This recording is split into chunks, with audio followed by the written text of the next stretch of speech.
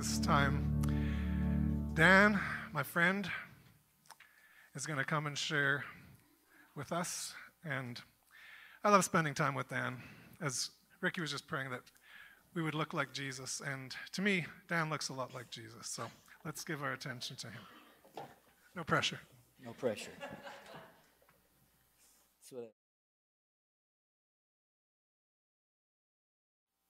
No pressure. It's a great opportunity to be here with you this morning and to be in God's presence always. Whether I'm in Ukraine or I'm here in Canada, the one thing that defines the Christian life is the presence of God and the reality of His work in our hearts and through our hearts. I'm excited this morning to be able to share about joy. One of the things I love about this topic is that I've witnessed the power of the Holy Spirit to produce joy in times where joy should not even have entered our mind. And I'm so grateful to God that joy is not dependent on us, but rather the goodness of God and our response to His goodness. It's interesting for me, as human beings, we like to kind of deck out our lives and adorn our lives with all manner of things. I know watching my grandkids growing up, how they adorn themselves with different things. We as people adorn our outer selves with different garments. Sometimes we even put ink on ourselves to find somehow our identity or to make a mark or to make a difference in life, to find a place of significance. We even adorn our houses. We like to make our houses look better. Growing up as a young man, I like to do that with my car. My car was one of those things that was constantly being adorned with new parts as I was able to build it to the point where, the police wanted to take it away. But anyways, we do that. We adorn ourselves with all manner of things, both, internally, in our intellect. We like to adorn ourselves with credentials, to matter, to make an impact, We want to have some kind of significance in the world. But the reality is, God kind of made us that way because He wants us to literally to be adorned with His presence. And it's the greater of the two, for sure. That we would actually embody, that we would carry the presence of God, that we would carry His characteristics, that would define us as someone different, something different. And the fruit of the Spirit is that very thing that God creates in us by His power and for His glory. And if you want to be significant in the world and to make an impact in our day, that's one of the ways that followers of Jesus do that, is they actually are adorned by His presence and by His goodness. So I want to continue on as where Dave left off last week, talking about joy. And I want to discuss three kind of things this morning. I want to look at how, what's the difference between joy and happiness? I think we probably all know what that is, but I want to touch on it again anyway. I want to review how the fruit of the Spirit is actually produced in our lives. And I want to look at where joy is related, or realized, as followers of Jesus. Where do we actually encounter this joy? So let's pray. Heavenly Father, thank you so much for your presence here with us. Thank you for the Holy Spirit that resides in us to transform our lives for transcendence, to transform our lives in such a way that we literally impact the very neighborhoods and communities that we live in. So, Lord, I pray that significant joy would be realized and true to each and every person that's in this room this morning. I ask that in your powerful and awesome name, Lord Jesus. Amen. So what's the difference between joy and happiness? Well, the words joy, rejoice, and joyful appear 218 times in the NIV version of the Bible. In comparison, happy or happiness appears only 10 times. As we read through the scriptures, it appears that joy is more a state of being, which differs from happiness, which may come and go. I'm like any other guy. I love to be happy. I love to be happy. I love hanging out with my friends and having those big old belly laughs, and I have a belly to do it.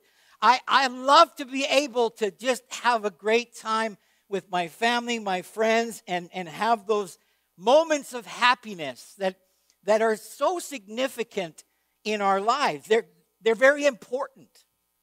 But what I've come to realize is what's more important is joy. Happiness is usually measured by different circumstances, where joy is something that is literally deposited into our life as followers of Jesus. Something that can't be taken away, thank God. We have joy because we have the grace of God. Because we have the grace and the love and the care of Jesus at work in our lives. We can hold on to it. Joy that we can feel. Joy that lives in us. We can rejoice in praise regardless of the circumstances of our lives. Even in the most difficult seasons and times, we can focus on the Savior and the promises of His Word and find joy. I was thinking of a text in Hebrews 12, verse 2. Talks about Jesus. I just want to read it to you.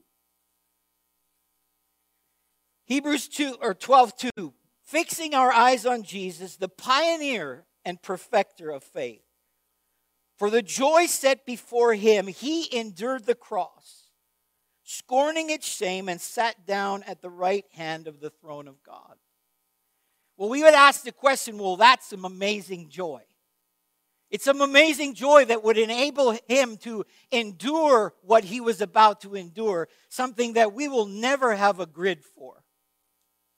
But that same joy that He possessed to be able to do what He did now lives in His church by the power of the Holy Spirit and His amazing grace. God wants to teach us how to live in this mindset where we literally focus on what He has done, what He is doing, and what He will do. And when we do that, we can have this joy that does not, it's not determined by circumstances or our situations. So many times over the last months when I was in Ukraine, there were moments where I'm thinking like, Lord, I need your joy today. After hearing story after story of things happening that no ears should ever have to hear and no eyes should ever have to see in their life.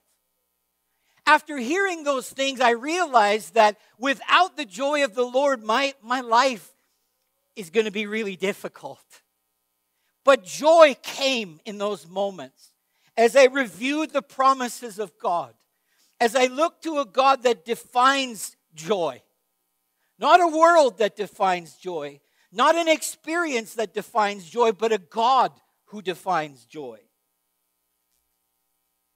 It also says in Habakkuk 17 or 3:17 and 18, though the fig tree does not bud, and there are no grapes on the vines, though the olive crop fails and fields produce no food, though there are no sheep in the pen and no cattle in the stalls, yet I will rejoice in the Lord. I will be joyful in God, my Savior. Joy and God are synonymous with each other. If you lack God, you lack joy. If you have God, you have joy. And so we find ourselves in these circumstances where it's like, Lord, I don't know how I'm going to be able to carry on. I want you to take some time and just begin to focus on what God has promised you. Focus on what he's done in your heart and in your life. Focus on what he's going to do, because his word is chock full of promises for you and I, the followers of Jesus. How is this joy produced?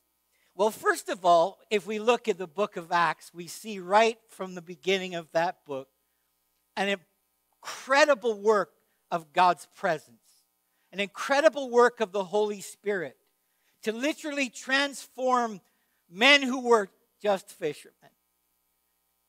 A rugged bunch of guys, some guys that I would probably like to hang out with. I like to hang out with guys that like the bush. I like to hang out with guys that like hot rods. I like to hang out with guys with lots of ink and tattoos on their arm. I like to hang out with people that have things stapled to their face. I really do. I don't know why I'm drawn to those type of people, but for whatever reason, I identify with this rowdy bunch of guys who got injected with the presence of God, with the Holy Spirit of God. God came to dwell in their hearts and in their lives. And one of the reasons he did that is he wanted for them to become part of what he experienced in his relationship with the Father and the Holy Spirit. What an incredible thing. Jesus prays the prayer in John 17, Father, that they may be one as we are. You see, the Father and Son and the Holy Spirit have no issues with competition. They're not struggling with who's better. Who's better? Who can do this better or that better? They just reside together, working together for the good of us and creation and for their own joy. God wants to invite us into that joy and sent Jesus to preach the message of the gospel so that we, by the power of the Holy Spirit, the life-changing work of grace, God would bring us into this place of fellowship and joy. I love what it says in John 15. I want to look at a couple of verses there. Verse 4, 5, and verse 11. Remain in me. Jesus is talking about the vine and us being part of that vine. Remain in me as I also remain in you. No branch can bear fruit by itself. It must remain in the vine. Neither can you bear fruit unless you remain in me. I am the vine, you are the branches. If you remain in me and I in you, you will bear much fruit. But apart from me, you can do nothing. Then in verse 11, he says, I told you this. I love this part. So that my joy may be in you, and that your joy may be complete. What a powerful text. Actually, I want to look at Acts 2, Acts 4:13. This is the reality of what happened with these boys that I was talking about earlier.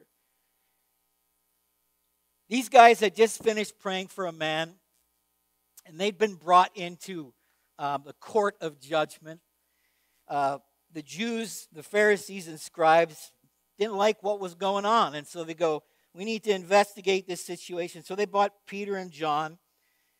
And it says in this verse, it says, when they saw the courage of Peter and John and realized they were unschooled, ordinary men, they were astonished.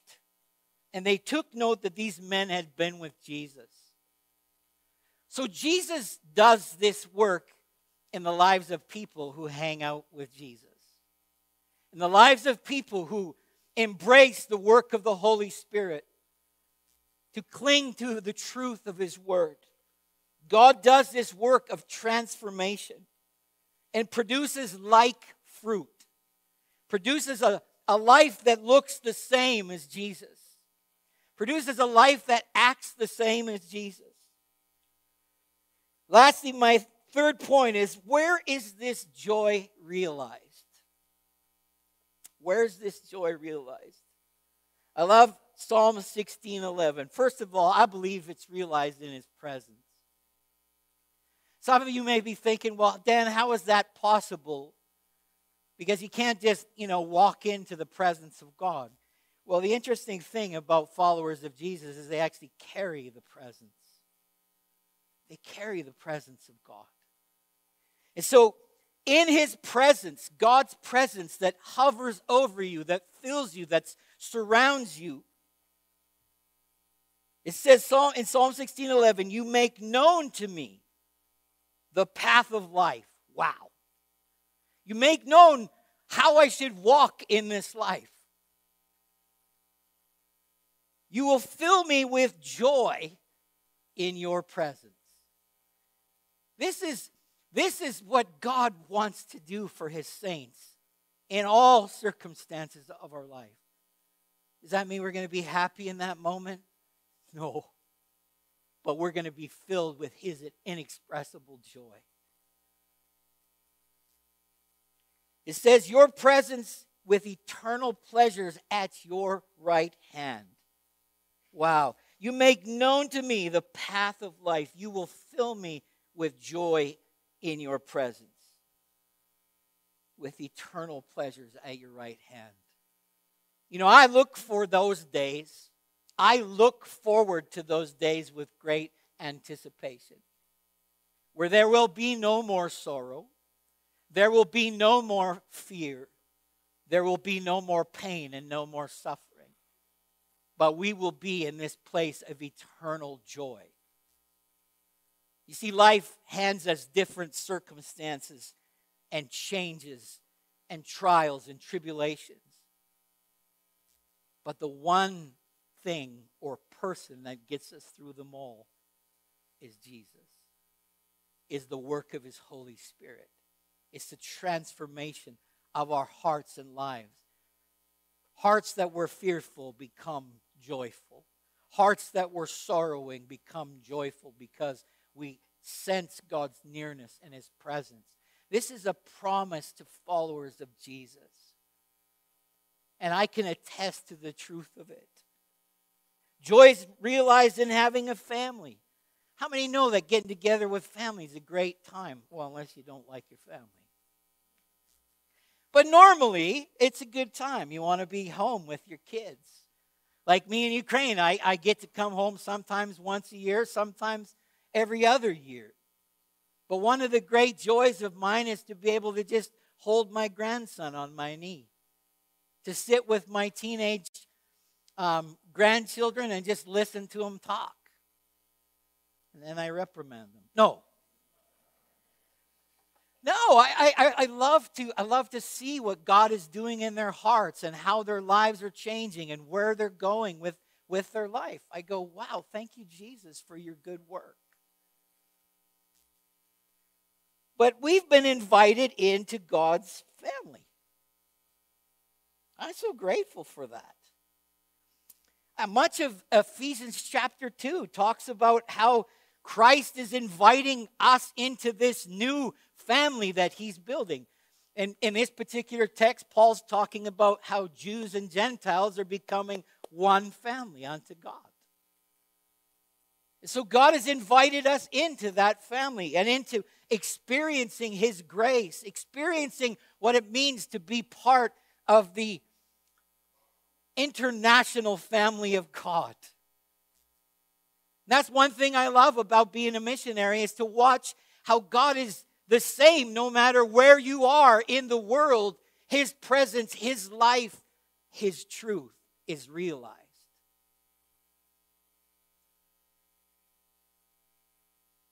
I was also thinking of a scripture in Philemon, actually, verse 5 to 7. It says, because I hear about your love for all his holy people, this is Paul talking, and your faith in the Lord Jesus, I pray that your partnership with us in faith may be effective in deepening your understanding of every good thing we share for the sake of Christ. And this is the verse I wanted to emphasize. Your love has given me great joy and encouragement because you, brother, have refreshed the hearts of the Lord's people. In family, in the family of God, our hearts are refreshed. We find joy in the presence of our family, the family of God, and our natural family. We also find joy in having a feast. How many like to have a good feast now and then? I really love that. You can tell. I love to cook. One of the things that I love to do is I love to cook. Love to cook meals. Actually, I get more enjoyment out of cooking for other people than I do for myself. When I'm by myself, it's like, a bowl of soup and a piece of toast. But I love putting together good meals where families can come together and just enjoy joy. Enjoy the company of each other. In Ukraine, I was fortunate enough to be able to once in a while cook for the church. And I love to be able to, kind of expose them to something that we would eat normally in North America. They loved it too and wanted me to do it more than I actually could. But I love to be able to do that. And a feast is something that, God wants his people to enjoy. In fact, the great feast that's coming in the book of Revelation called the marriage supper of the Lamb is going to be a feast that rivals anything we've ever experienced. And in this particular context of Acts chapter 1 and 2, we see they're actually gathered in Jerusalem for the Feast of Pentecost, or the Feast of Booths. It was a traditional time to get together and remember the work of God. And so these disciples have gathered together, and they were gathered together to pray and to wait for this impartation of God. And the reality is, it wasn't just a natural feast. They were going to feast in a way that they never dreamed possible. Jesus was going to become that feast, really. A feast of joy, a feast of love, a feast of unparalleled and unimaginable means and ways that God would begin to change their lives. Joy is having a future. How many long for change in our future? Every time I look at the news about Ukraine, I long for a change in the future. I long to see Jesus exalted. I long to see God glorified. I long to see an end to pain. I long to see an end to suffering. God desires us to understand that that's his heart. And inevitably, that's where we're going. But in the meantime, do we actually believe that joy is having a future? I pray that we do. Romans 15:12-13 says, the root of Jesse will spring up, one who will arise to rule over the nations. In him the Gentiles will hope. And then Paul says, may the God of hope fill you with all joy and peace as you trust in him, so you may overflow with hope by the power of the Holy Spirit. What gives us the ability to move on, to carry on with life? Hope. Hope for change. And not just in the afterlife. Not just when we're with Jesus forever. Hope for change now. Be the change. Be the active agent of God's joy in this day. Because unless you haven't noticed, the world needs more joy. The world needs more love, as Dave mentioned last week. Lastly, joy is having faith. Wow.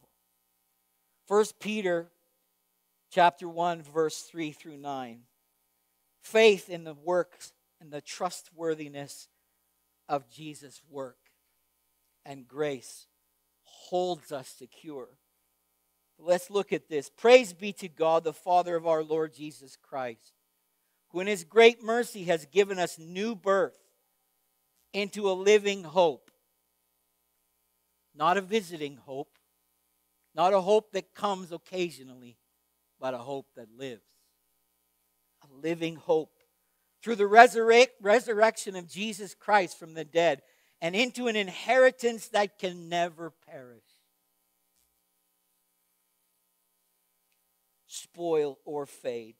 This inheritance is kept in heaven for you, who through faith are shielded by God's power until the coming of salvation that is ready to be revealed in the last time. In all this, you greatly rejoice. Though now for a little while you may have had to suffer grief in all kinds of trials. These have come so that the proven genuineness of your faith, of greater worth than gold which perishes, even though refined by fire, may result in praise, glory, and honor when Jesus Christ is revealed. Though you have not seen him, you love him.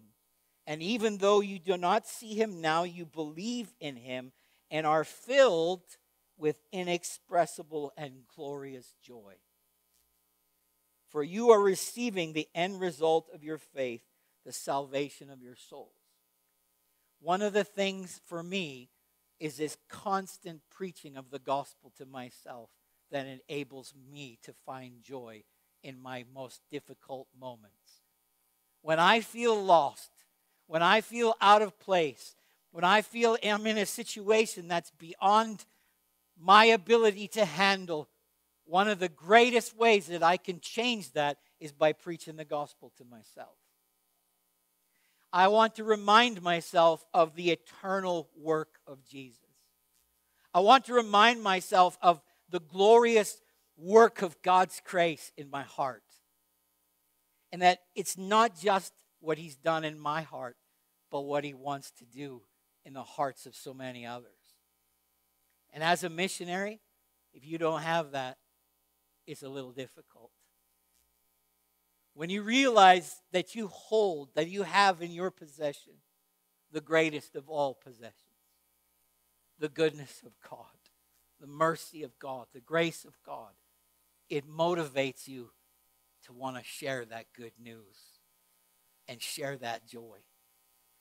Joy that's not, again, dependent on our circumstances or our situation, but oh, so much related to the person of Jesus and who he is to us as those who follow him. Thank you so much for this opportunity. I'm just going to turn the service back to Ricky. Thanks, Dan. Appreciate that. You can prepare your communion elements. If you haven't got them, there's some in the basket in the back. I want to jump back to what Dan had to say about feasting. You know, one of the things I hope we'll get to know about each other as I'm new here and as we get to know each other, I hope you'll learn that I love a good dinner party. I love a good dinner party so much. I love having people in my home and cooking for them like Dan does.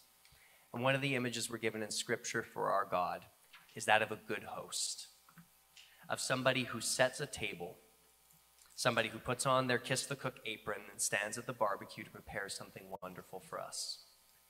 And when we come to the table, we're reminded of our good host. We're reminded that, well, Jesus, for the joy set before him, went to the cross, that he also wants to set joy before you. And often, we are inclined, like moody teenagers, to be settling for happiness, hiding up in our rooms and eating TV dinners, when our good Father has prepared a table for us, has set joy before us. So would you come to the table today? Would you come to the table and take a little taste of the joy that God has for you? I know it takes some imagination with elements like these, but maybe that's the point. Because maybe in your life right now it takes some imagination. It takes a little bit of imagination to think that God would actually want to set joy before you. It takes a little bit of that Spirit-inspired imagination to remember that God wants joy for you. why don't we just take one moment and quiet our hearts before we partake together.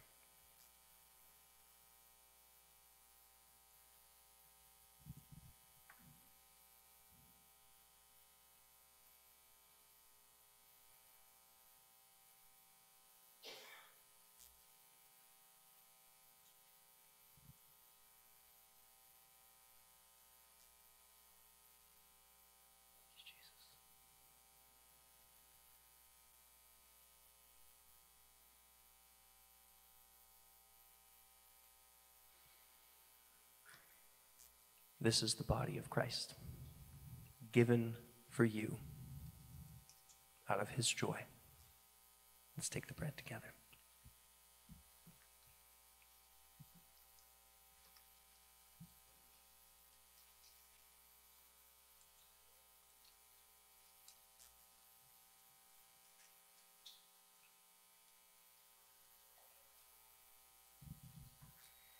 And you know what Jesus did? On the night he was betrayed, he took the cup and he blessed it. He said, "This is my blood given for you, given for the joy set before him, given as a reminder that you have more than you need with him." Let's take the cup together.